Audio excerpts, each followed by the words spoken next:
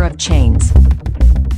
Hello, greetings. Welcome back to Makers of Chains. I am Matt. Today I am here with a special guest who might be our third wheel or first spoke, whichever. Sean Puffy Chains. Welcome. Thank you. Yeah, he'll be designated hitter from time to time in place of Patrick or said Tauntaun or Purple Teletubby, whoever we have representing our other side of Makers of Chains. And today we're going to be talking about a slew of things, but we just wanted to first get Sean here sort of into the Maker of Chains space, being that he's already in the blockchain space in Minneapolis, St. Paul. So, in your best poetic self, why, who, when, what, when, where did you get into this space? I guess I started a meetup through Coco. Coco Cabana, formerly Coco Cabana. I was in the tropical profession. No. Yeah. I was co-working, right? Co-working, and I went to get a resume critique through the owner of Coco, which is now Field Collective, which ended up becoming What Are You Passionate About?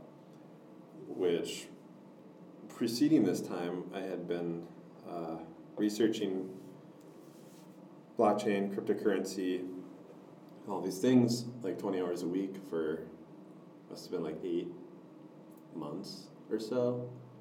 Almost the full term, and then you gave birth. Yeah. Yep. Yeah. What'd you give birth to? That's the question. Like, was it a xenomorph or It was a bike. a bike chain? Yeah. Okay. Well, I was just there was spokes involved. I think that's what where it got hairy. Met Sally. Okay, I dig it. Good movie. Yeah. Oh man, I especially enjoy the car scene, which is most of the movie, isn't it? But it's a diner too. I mean, I think they should have merged it with Throw Mama from the Train. What is that? I mean, we could start a side chain in this conversation and create another podcast called Throw Mama from the Chain. Where we get off. Which you have to watch. It's a classic late 80s film, maybe early 90s, starring the lady from The Goonies, the villain, Okay. the mom. Yeah. And Billy Crystal plays her kid, Danny DeVito. Okay. So Billy Crystal hires Danny DeVito, or vice versa, to murder the mom. Whoa. In a very sort of dark comedy, black comedy sort of way. Right. But I digress. Interesting. It's like in the world of co-opting domains, like people buy domains in the event of one day sell them. You could just buy podcast titles in the event of one day sell them. So Throw Mama from the Chains, and I should be buying the domain right now. It's like hodl podcasting. Podcast hodling. Yeah. So you gave birth to your interest in this space after eight months or so. Yeah. And instead of what to do with my resume, it became more about well, why don't you bring that conversation here in this creative, collaborative, co-working environment? And I was like, cool. So did that and had no idea what to expect because honestly, really I just needed an outlet because I didn't have a community really formed around this stuff. Did you need an outlet or really like a full-scale production surge protector? Because you're now plugged into a lot of aspects of the blockchain. Right. Community in the land of Minnie and Paul, correct? True, yes. Okay. Yeah, so probably the surge protector ultimately, but I didn't realize that that's what I was embarking on in the beginning. Which is what's exciting about it, because I've just been kind of letting the story follow, or I've been letting the story lead my path in the sense that wherever the passion is going is what the next steps are. So, and I think we've talked too about pioneering in the dark, because this is a new space and we only have certain reference models to look at these ingredients that are making up what it completely is, but yeah, so that seems to be like the guiding light as far as like where I'm heading, why I'm doing what I'm doing. Yeah. Is, the connections that are genuine that I make with people. Right. So, which has led me here. Right. So you do Blockchain Thursdays at former Cocoa, now Fuel Collective, and that's every Thursday now, or is it every other Thursday? And you're kind of going on a rock tour of like circling all of the Fuel Collective spaces throughout the cities or something. Right. Yeah. So it was every Thursday, just at the downtown location up until now, until this week. I'll be moving to every other week, and then narrowing the focus of each meeting into more specific topics. Because previously it was more of a casual, all-day, open, come-as-you-please type thing. Right? Yeah. Now, that we have a member base, we can kind of draw people for specific reasons in terms of like topics and stuff, and how we can, I guess, control the conversation in a way that everybody wins a little more in the situation. Right.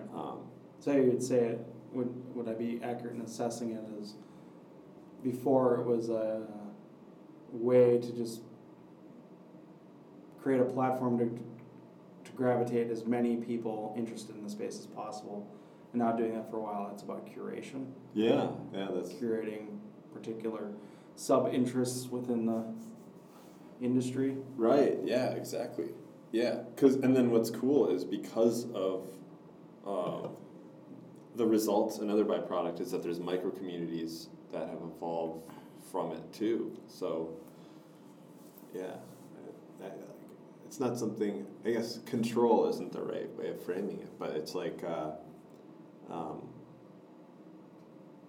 just figuring out the consensus of like what people want out of something in general, and trying to experiment with providing the right experience for that consensus. Okay. Yeah. So, yeah. You're also, the meetup, like the actual meetup, so you were doing Ethereum of the North, you're involved in that, some capacity, which is another outlet to engage casually at night, not necessarily during the day. Is that what is that, once a month? How often does that occur? Yeah, it's designed to be once a month, sometimes two. That was my first exposure to like the social realm of this space. Yeah. And meeting people. So yeah, that's definitely like more of a casual tap room type experience, where you can meet anyone with different roles or interests in the space, without that specific control around the curation. The curation is much more broad, and flexible. Mm-hmm. So, yeah, that was where I, first learned, how mining works, or talking about specific projects that were interesting me on Ethereum, or just that was kind of, chopping or cutting the teeth in the foundational sense of how the technology works. Yeah. I help host that. I think the creators of it are off doing their own projects and things now, but I am one of the organizers. Okay. Yep. Yeah. And now you have just started also TCB, Twin Cities Blockchain. Yeah, with Patrick. Yep. And that is a more focused initiative to get involved with a client or clients who need help understanding blockchain technology or Web 3.0 in general, in the sense from, does this apply to my business architecture? Do I need this? Do I just want to learn about it? Do I have specific questions that can be more custom tailored to my business or our organization? Right. So,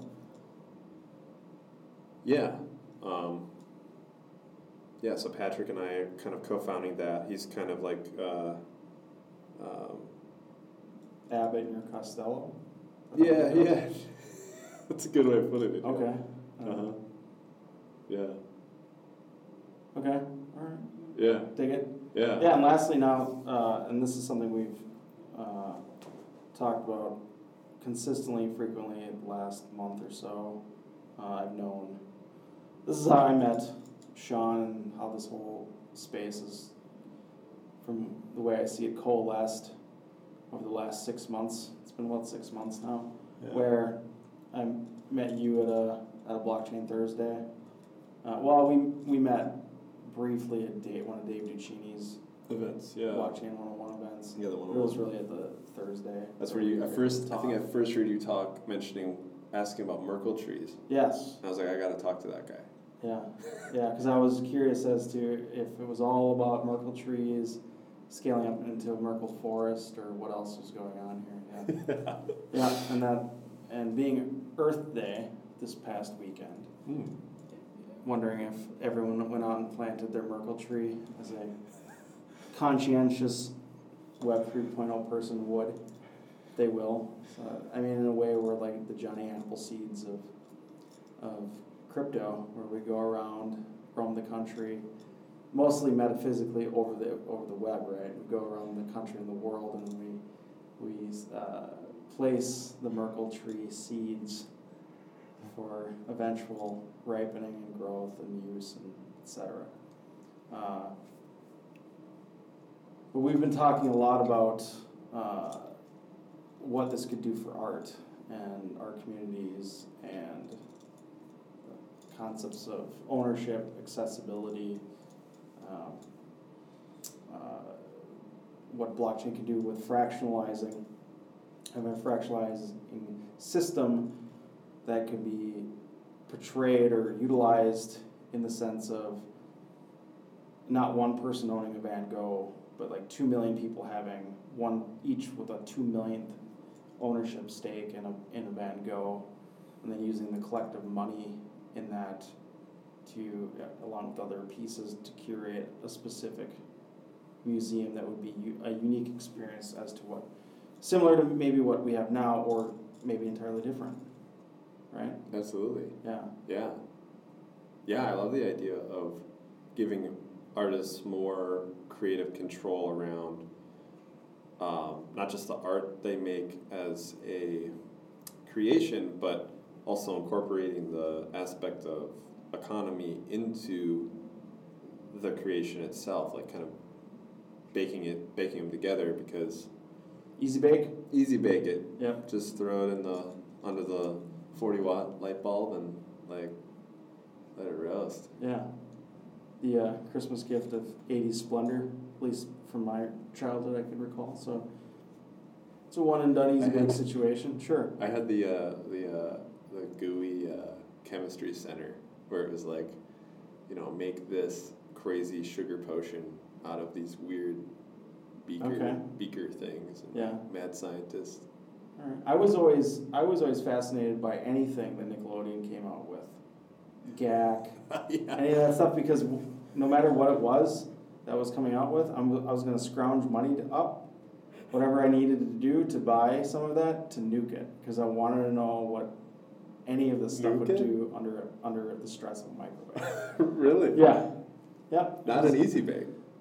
Not an easy bake. No. Oh, okay. No, I'm sort of like borrowing off of my sister's childhood as a shared experience of both children of the 80s and the easy bake craze. But it's very easy bake to do. And digressing. They smell weird, like gack. Oh, especially when you cook them, yeah. And even weirder when you eat it. Oh no. Yeah. And we've talked about doing an art show in some capacity of blockchain or Web 3.0. Going back to one of my rules I'm more and more avidly imposing on myself is using blockchain less and less, because I feel it's at a point where it's been abused, like as much as Excel. Excel is the world's most abused piece of software. I think, blockchain being a spreadsheet, as some people call it, it is also what's up with spreadsheets and being abused? I don't know. We should call it a campaign for that, but right. I don't even know if digressing at this point is a good wedge to change direction, because this is all a digression.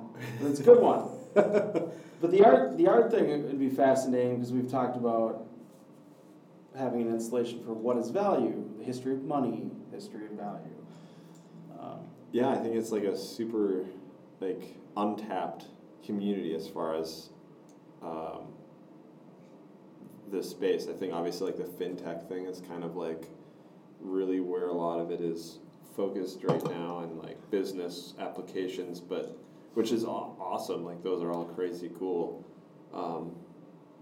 But in terms of but are they? Never. Well, not maybe not all of them.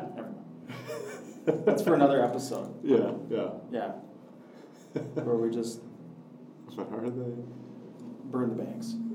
Yeah. As Shakespeare said, kill the lawyers. Well, right. just But use I your also see. imagination. Yeah. But on that point, that you're right. That is a whole other episode, because that's that gets into the timeline of adoption, which is it's how do you get to? It's the same thing with the magic sauce in between, right? From A to B, like you've explained before. How does Visa work? Well, no one really, frankly, cares. They just use it because it's accessible, convenient, and a little, I guess, more trustable than cash. I don't know. It depends who you're talking to. Yeah, trust is a weird world for me. Even, I think blockchain's helped me sort of reformat my ideas on trust, trustlessness, trustless environment, who guards the guards. And I'm repivoting to re-engineer my own binary sense of that. And an example is when we just brought this up, where I think trust is an over-abused marketing scheme. It's there, yes, but it's the Facebook thing, where honestly, I know personally, and watching some of these sort of canvassing of Facebook users talking to a particular person, being like, yeah, I've been violated. Facebook used my data because they got it from a friend downloading this app from Cambridge Analytica. And the question is, do I trust Facebook? And they're like, hell no. Do you use Facebook? Yes. So, trust is not, in this example, but it is a lot of people. Trust isn't the end-all be-all to make a decision on turning that switch on or off. And humans are lazy, right? And we have a lot of familiarity with being sold convenience, right. And Visa can definitely sell the idea of convenience to us, right? Because it's an ordeal. Especially when I first used Bitcoin, and it was to tip somebody on a website, they had a wallet, a public key, here you go. Yeah. And I got an email saying, thanks for the tip. Now, back then, who knows what they did with that tip. If that tip I gave them then was 30 cents, and now it's $4,000 or whatever. But that we all have those stories, right? So it sort of equals out or zeroes out. Utility is the point here, too much of this. And we talked about art in the sense of you don't need to trust that, right? Because that you're sort of exposed to an experience, whether it be a canvas or a bronze sculpture or pencil drawing, whatever, and you don't need to have this experience with an artist when it comes to trust, because they have a meaning to the thing, and after that, your engagement with that thing is completely post-trust. There's no there that relationship is not necessary in any capacity. Right. It's completely individual. Right, and then it goes into one person seeing a singular piece or experiencing a installation or whatever, and having profound spiritual impact. Another person could come out of there and be like, "That's the most offensive thing I've ever seen." Yeah. You know, Right. and so it's not up to the artist in a lot of capacity. I mean, maybe that's the difference between art and marketing, is that the artist doesn't have a need to present that aspect. They should really be a conduit to a particular energy, putting that energy into the world, and then however people respond to that is how they respond. Especially now, because we're so small, we're so connected, is that there's no possible way to go into a piece or to go into a whatever it is, a platform of expression, and consider everyone's bias, everybody's perception or perspective of the world, to absorb the thing that you're to put, to respond to the thing you're putting out there. Like, that's impossible. That's like Jim Carrey in, what was that, Mighty Joe Young? No, that was a movie about a monkey. Bruce Almighty. When he's just like yes to all, because he can't handle answering all the world's prayers. He's just like yes to all. Yeah, when he's sitting at the computer and and chaos ensues. Yeah. And in some ways, it might be empowering for an artist to say yes to all, in that it doesn't mean anything at that point. You're responding, but the response is just a basic cordiality, but it's beyond that. It's nothing. It's like, okay, I acknowledge you said something, but I'm still going to put the thing out there. And it's like opening, in that sense of energy, like untapped markets, right? Like parts of value that already exist in that energy format in a metaphysical way, but there's no way of acquiring said metaphysical value and maybe exchanging it or applying it to that formation or that composed idea that an artist has created. I mean, right.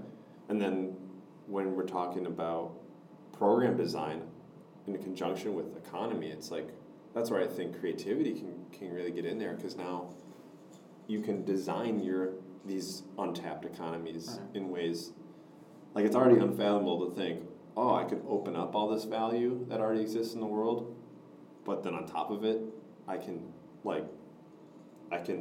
manage the way that's designed too. Yeah, yeah.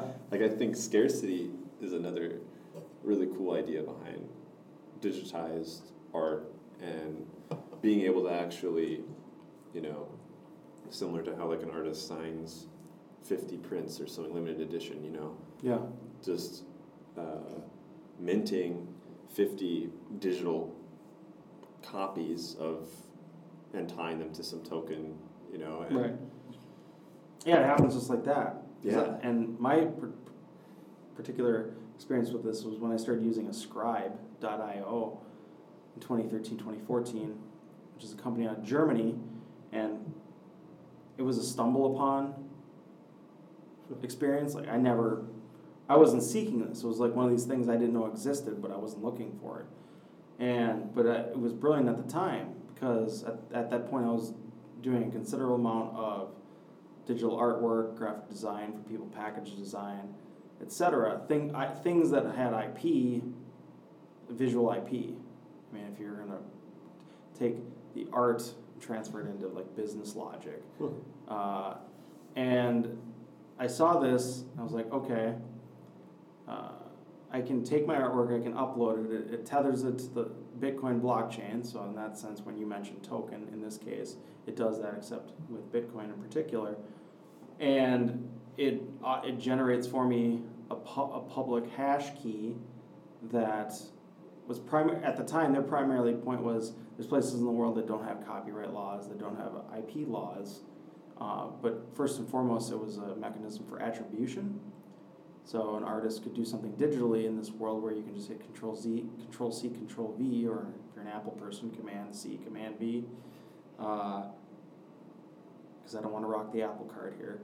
And that's it. And like your barrier for protecting that work was really hard, right? So Adobe, you can watermark things and stuff, but it's all metadata that most people don't pay attention to unless it gets ugly and you're going to like courts and things to deal with stuff. Yeah. And I saw with Scribe, this is a major way to accelerate or remove a lot of that mediation, a lot of those problems, because you had a quick and fast way of just telling the entire internet based on a highly secured platform that, hey, this thing I did is mine, and it's immutably time-stamped, and deal with it. And that's something we had not had before in the IP world or in the case art world. So I started doing that with all my digital assets. So there's entire websites I've done where every single visual asset on there, and I started doing it with PDFs too, but every visual asset on there would have its own hash key and was tethered to Bitcoin's blockchain. And then as rolling up to last December when it hit peak, some of those assets got fairly valuable.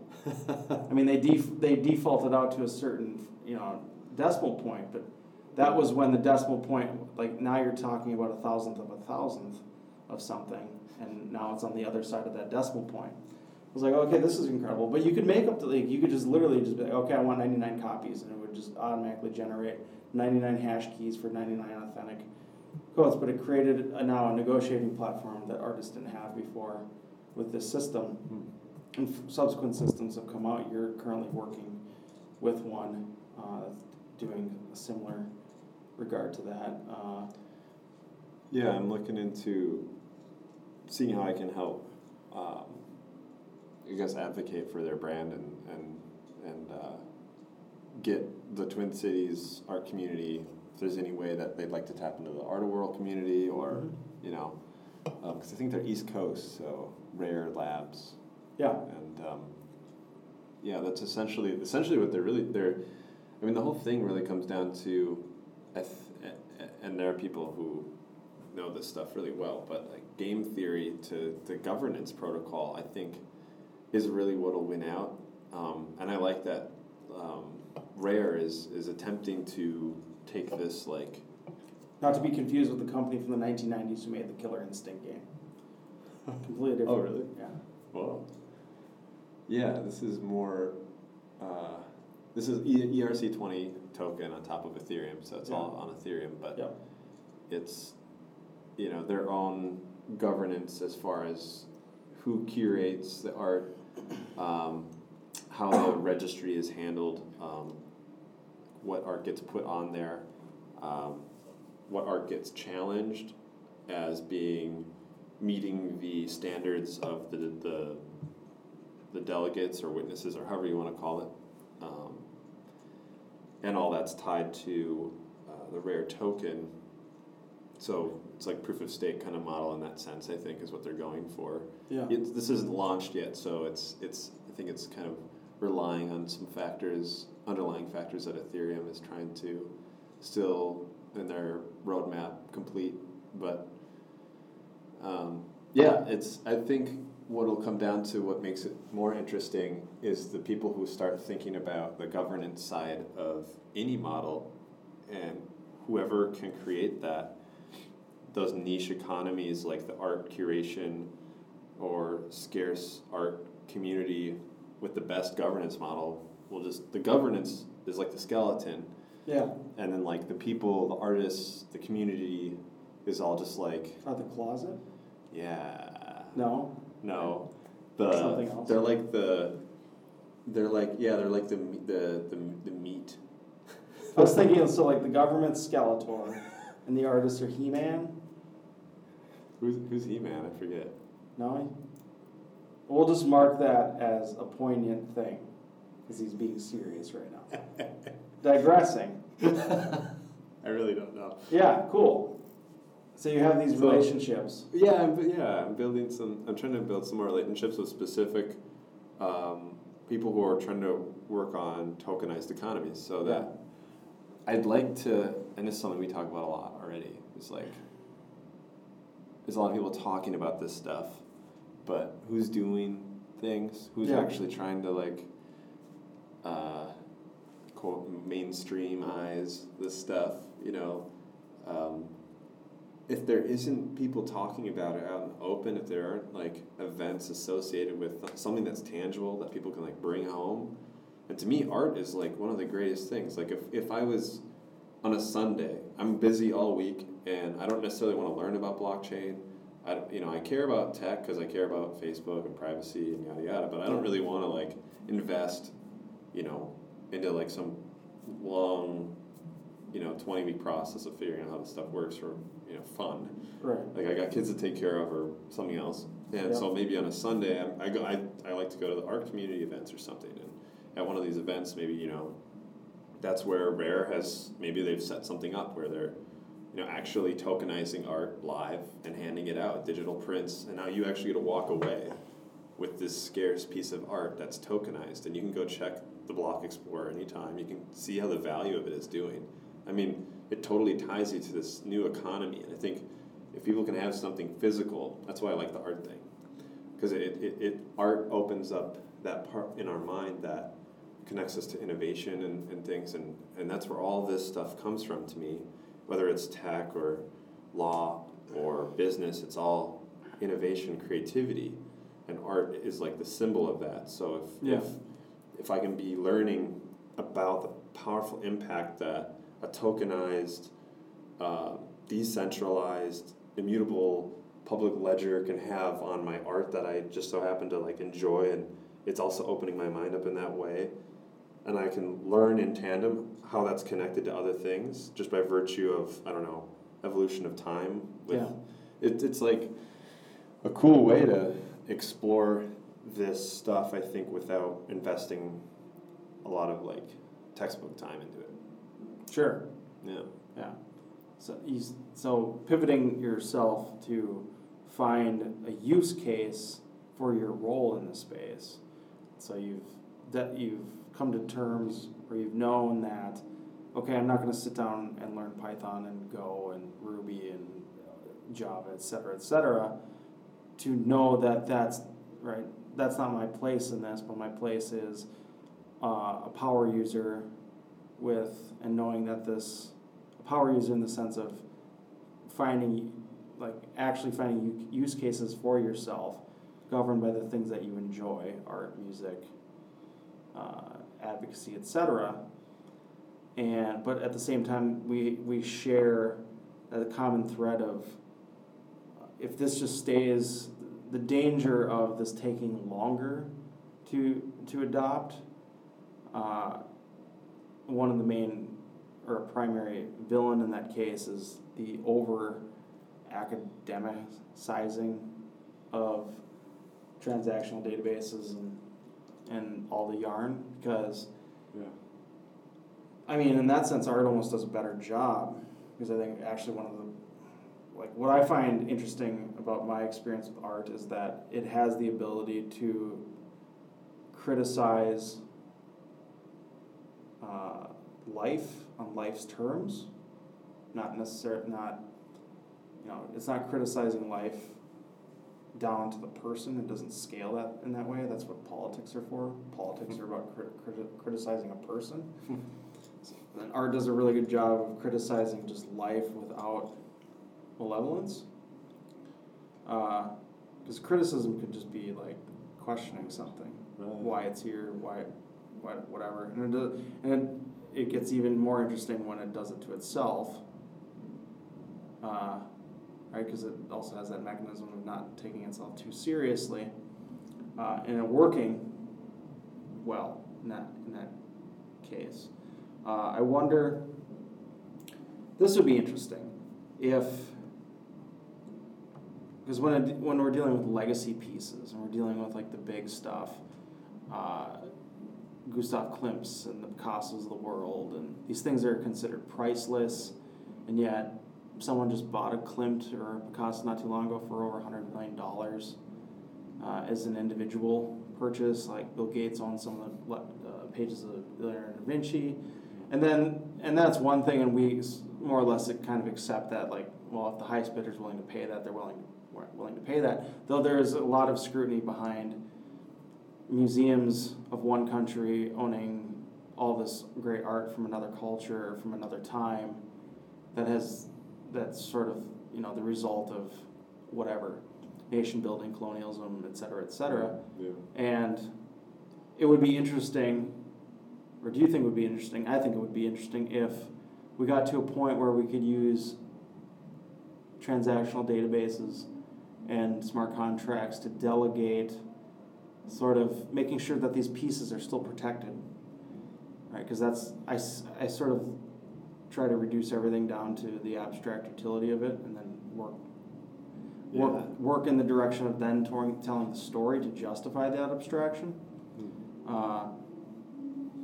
That's cool. Would it be interesting if we got to a point, to utilize these things where we could go to a museum, and we know the museum is essentially a vault to protect these pieces of art, and then we've formatted the UX UI for humans to interact with the art in whatever capacity.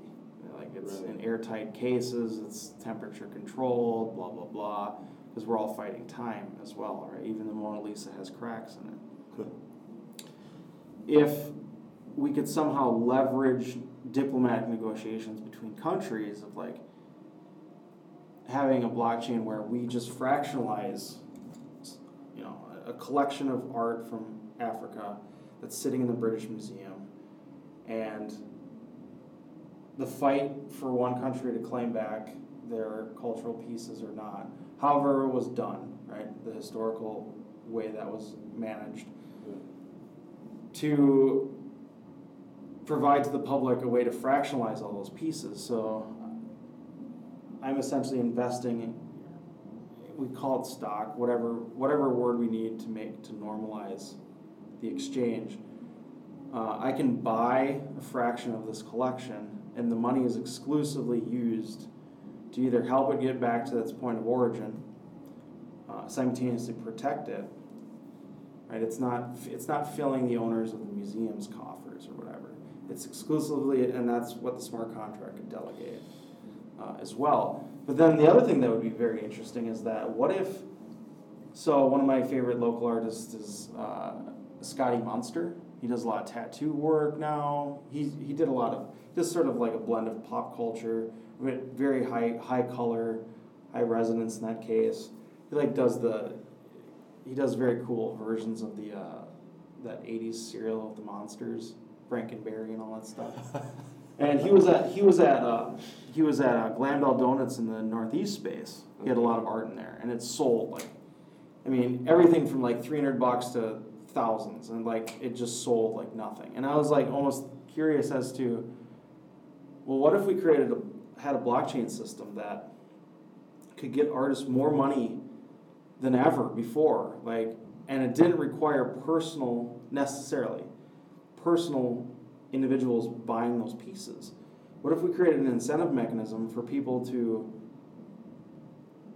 keep the art in a communal space, but the artists are actually making way more money off that deal, right? So in this case, Scotty Munster would have all of this art permanently, or up until Glamdal gets sick of it or whatever, but they would be permanently in there, and he's making 10 times more money directly off people being like, I find more value in being able to go to Northeast and see all this culture that you've created, as opposed to an individual. Yeah. Because we're able to fractionalize that down to if you just want to put in $1 or $1 million or even a nickel, and having everyone be able to do that seamlessly, that's a very fascinating. That reminds me of that. That's amazing. I think that would be awesome. It changes the idea of personal ownership into more communal ownership and environment, and then the relationship that the environment plays on the collection or just a piece or however it is. And I think what first comes to my mind then is we're talking Glamdal or donut shops, and I'm thinking, well, donuts, yeah, very important. I'm thinking donuts now. I like donuts, man. I actually went there this morning. How Oh. weird is that? Like I was there. This one. wasn't a setup. I did not know that. Yeah, I just got a classic glaze, Yeah. cold press. But anyway, side chain. It makes me think about curation for restaurants in general, or like environments, like what we were talking about Indeed, and how that is with Chuck U. Like, essentially, that's kind of like what's going on there. Then I mean, except that value isn't being represented that way, but they've basically like. Yeah, Indeed is now the house that Chuck U built, right? It's the Chuck U museum that sells beer. Right. Which isn't a slam. I'm just like saying, like it's very cool. much. It's cool. It's the like, tip of the hat to. It's connecting artists to environments and other business models, like eating food or drinking beer. Right. I think Betty Danger is another interesting one. I think they have an aesthetic there that is almost artistic, that invokes like a, Betty Danger, Psycho Susie's. It's almost like a interior design. It's like part of becoming more in the hands of the artist than it is like I don't know, the construction code and whatnot. It's like there's more of a relationship going on with that as part of the branding element. So I'm also wondering then if that would be in part, this smart contract would be in part with Glamdoll, but there might even, there'd be a cycle going on maybe every 2 weeks or a month or however the contract or relationship is, but in these cases like Indeed where you have the Chuck U house, it's like, that would be like a contract for as long as the restaurant is, which could be cool. Like it would be an ongoing relationship. Well, he's permanently tethered to the DNA of Indeed. Yeah. Yeah. Yeah. Never mind us. We don't have a big band with us. Like, we're not a late night like show. Letterman. We don't have the Roots somewhere in the background. That'd be cool. That would be cool. Yeah. That'd be sweet. Yeah, and art definitely is. We need a crypto band. Well, you can make the tiny album for that. I've got plenty to start it, so. Right.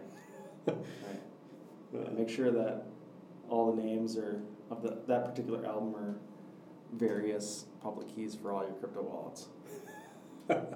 Yeah. Yeah.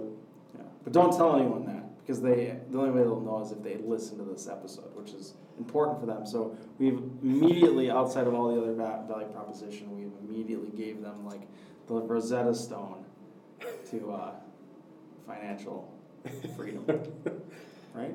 I don't know. Yeah. It's an experiment waiting to happen. It's like Gonzo journalism. Think of Hunter S. Thompson. Yeah, I like that. Yep. I like that. Talk about aesthetic, man. Yeah. Oh, speaking of, another one. You've been to Hell's Kitchen? Yeah. Yeah, that artist is essentially the dude, I can't think of his name. Rel Stedman. Yeah, it's the house that, Stedman built. In a way, because I was at the original one on 9th Street or whatever from 10 years ago. Oh, yeah. And it was nowhere near that, but like it was still on the menus and things, the art. But now it's like they have original pieces of his that he made specifically for the owners of Hell's Kitchen, and I believe just stuff that they've been able to acquire. Yeah. And so now you're seeing an entire brand's identity built on an artist. Oh, by the way, we also do really awesome homemade peanut butter and bison sausage, et cetera, and the best Bloody Mary bar ever, because I like to exploit it by putting so much food on top of my Bloody Mary that it fills up plates of food, which breaks the rules of conduct for restaurants, right? Because the rule of a restaurant is like whatever they're selling you, they fill the plate, and like that's the value at which they're now making it $10, $30, whatever. But the point is that the plate is full. So if I'm buying a Bloody Mary, and you're going to let me put things on sticks and build out as whatever I can, enterprise architecture, which is a Bloody Mary. Bloody Mary is a service. Bloody Mary, yep. BMAS, yeah. All I'm thinking about are those plates. How many am I going to fill up?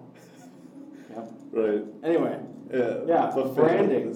Total, yeah. Yeah, branding is an identity to build whatever on, and putting the artist first and foremost, which is also sort of counter culture to the art community, because there's still this sort of, it's like highfalutin to be lowbrow, right? It's like you're almost elitist. There's an elitist group of people like if you sell your art for more than a can of tuna, you're a sellout. Yeah. Right? Yeah. And that makes no sense to me. Yeah. Yeah. I mean, because clearly you haven't thought of yourself at scale. If I can make a shit ton of money and be, as an artist doing art, imagine what I can do with that money. Right. I can make more I art. can scale my imagination relative to my bank account. Dude. Yeah. Absolutely. Or you can buy Lambos. Oh, yeah. I mean, well, and that's the real thing, right? It's the narrative that the artist plays out, because the money is this neutral energy zone, right? Whereas like your favorite artist, you finally give them more than a tuna can, and then like they go buy Lambos and then they stop making art. Well, yeah, that's a kind of a bad story. But even still, that's their prerogative. It's their choice. It's their prerogative, and to some degree, depends on what they do with it. Maybe they decide they're going to now Uber. Sure. No, right. Their name would be Dead Mouse, right. And they're just roaming around Canada in their Lambo, dressed up as their alter ego, providing a service, which is different than engineering music. Right. I mean, I don't know. I would buy into that. Yeah, I've never been in a Dead Mouse Uber limo, Lambo experience before. So maybe he's in there mixing, like as he's driving with that giant helmet on. Maybe it's Deadmau5 dressed as a Lambo inside of a helmet car. Yeah, or if he goes back to Lamborghini and says, you know what, it'd be really great if you get on the self-driving car kick, and I can do full concerts with two people. Who am I kidding? One other person in the car, in the Lambo with me, I can do a full show. You just have to make it large enough for my head. Is this part of Toyota's research institute that are they going to adopt this like wild marketing campaign with Deadmau5? Because I would love to see that actually. That would be a good narrative, right? Like I feel like, so if it got to that level with Lambos, like I would definitely. Well, and we had this conversation right before this podcast where maybe we pitch, I don't know what Dessa would drive. So like whatever she's into.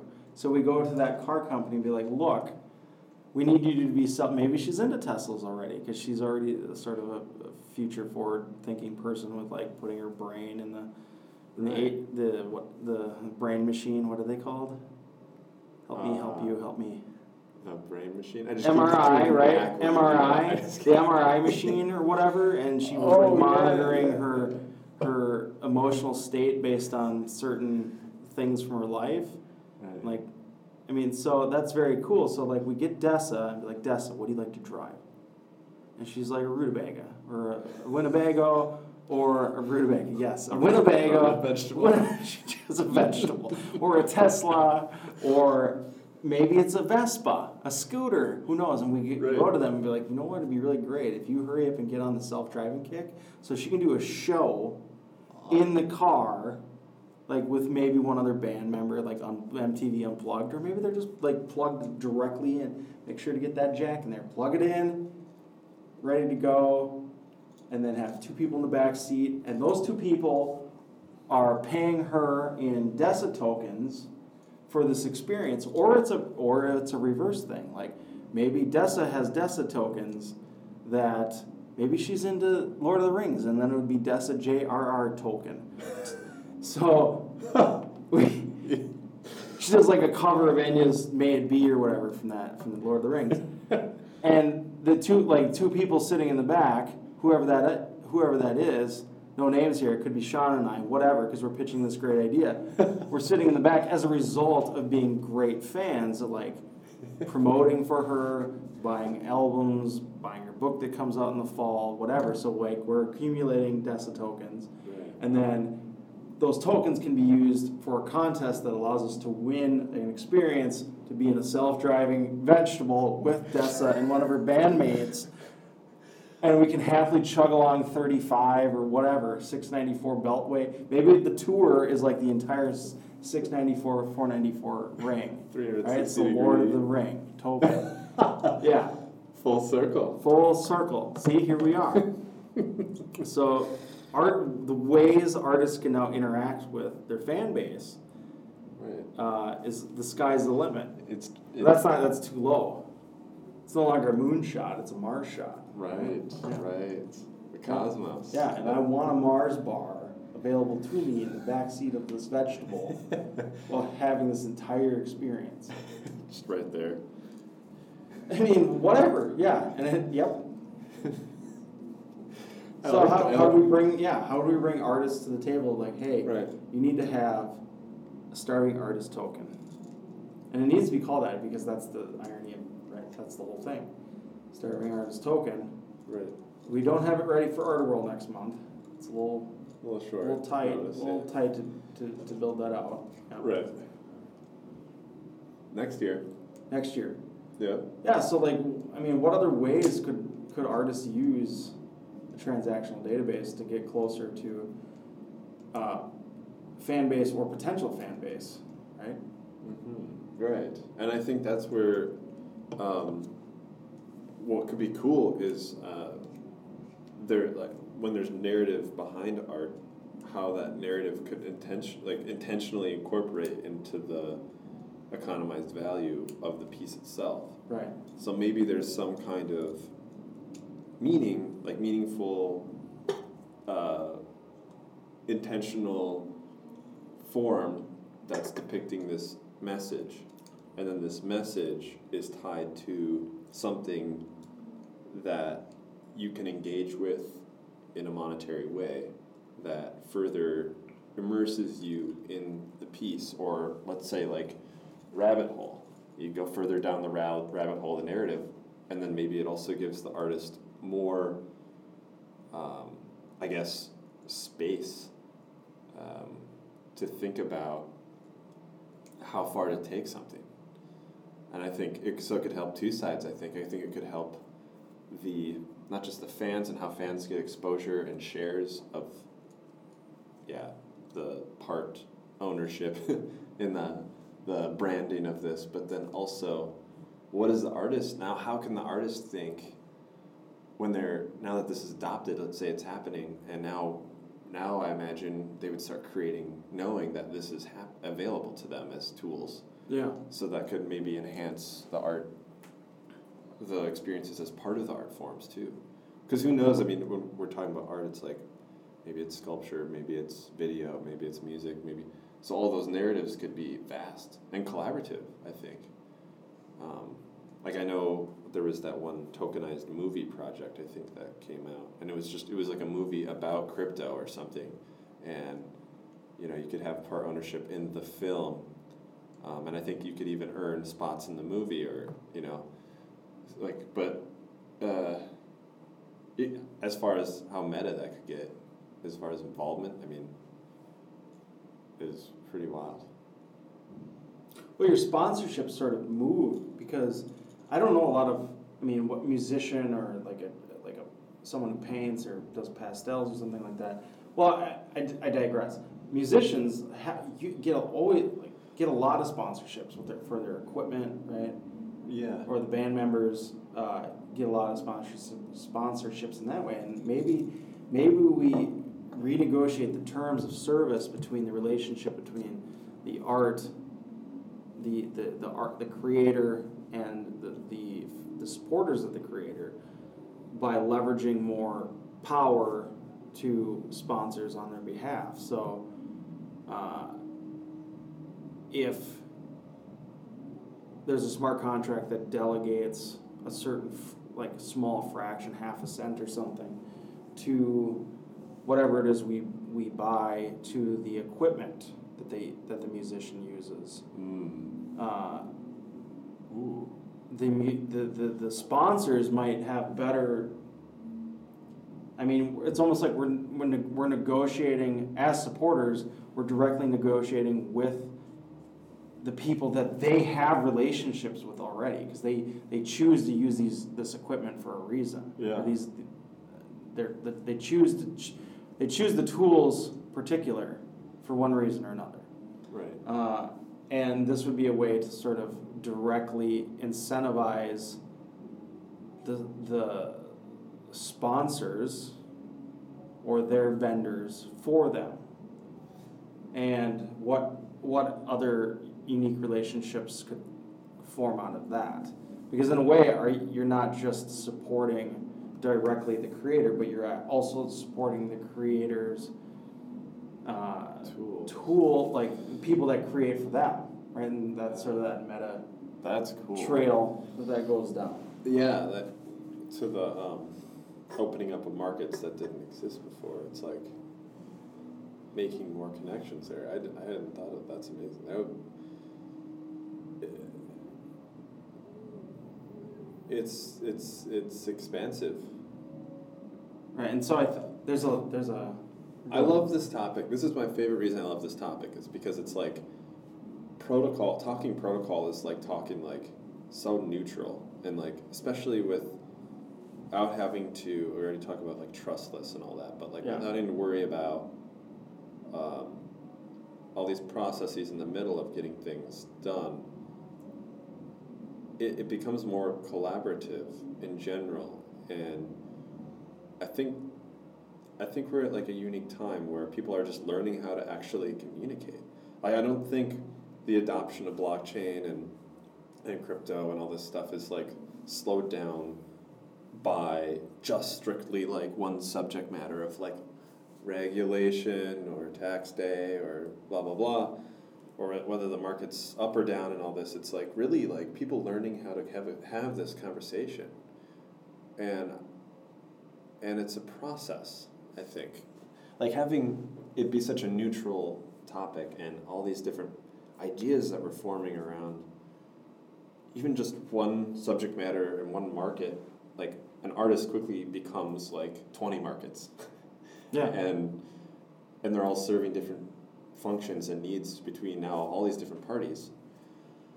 And I think back to social media, you know, when we were having a hard time communicating about that, when it was like every department was siloed, but to be a brand and have a presence and be social and truly like a connected network, you need to break down. There was the whole break down the silos thing. Right? Yeah. It was like, I don't know, 8 years, maybe more ago. And it just reminds me of that time. Yep. Where we are understanding the technology generally, like the builders who want to build it in it are laying the roots down. It's like infrastructure time, but now we have to learn how to have this new conversation in ways that humanity has never seen, at least that we know of in history. Like that's another fascinating part. It's almost like it truly is evolution because we don't have anything to reference where the double spending problem has been solved as a technological use of like exchanging and opening up digital markets that represent metaphysical, like that's just a totally insane idea. Like, and the way that we're talking is like,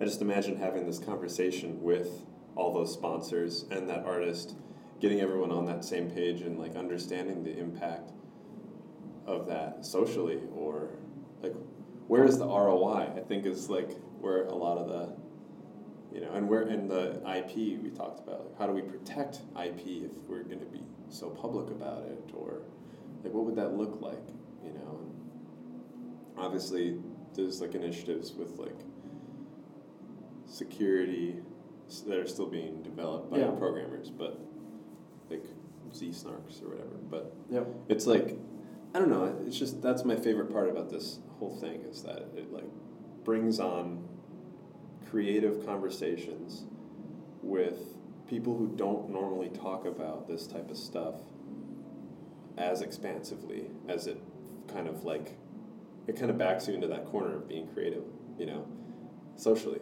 And I like that a lot. So. Groovy. Yeah. Well, we've maybe hit the natural long tail of our conversation, because that's all the taffy one can chew on for now, right? Yeah, I think you're right. Yeah, cool. So we're wrapping up another episode. I'm here with Sean Puffy Chains, Esquire, the third. Can't wait to get my egg. Yes, it's coming, right? All right. And I'm Matt, and thanks again for listening. Check us out at makersofchains.com and all of the social media, 1.0, 2.0, 3.0. If we're not on it, F us, right? Like, we're doing our best. All right. Thank you very much. Later. Thank you.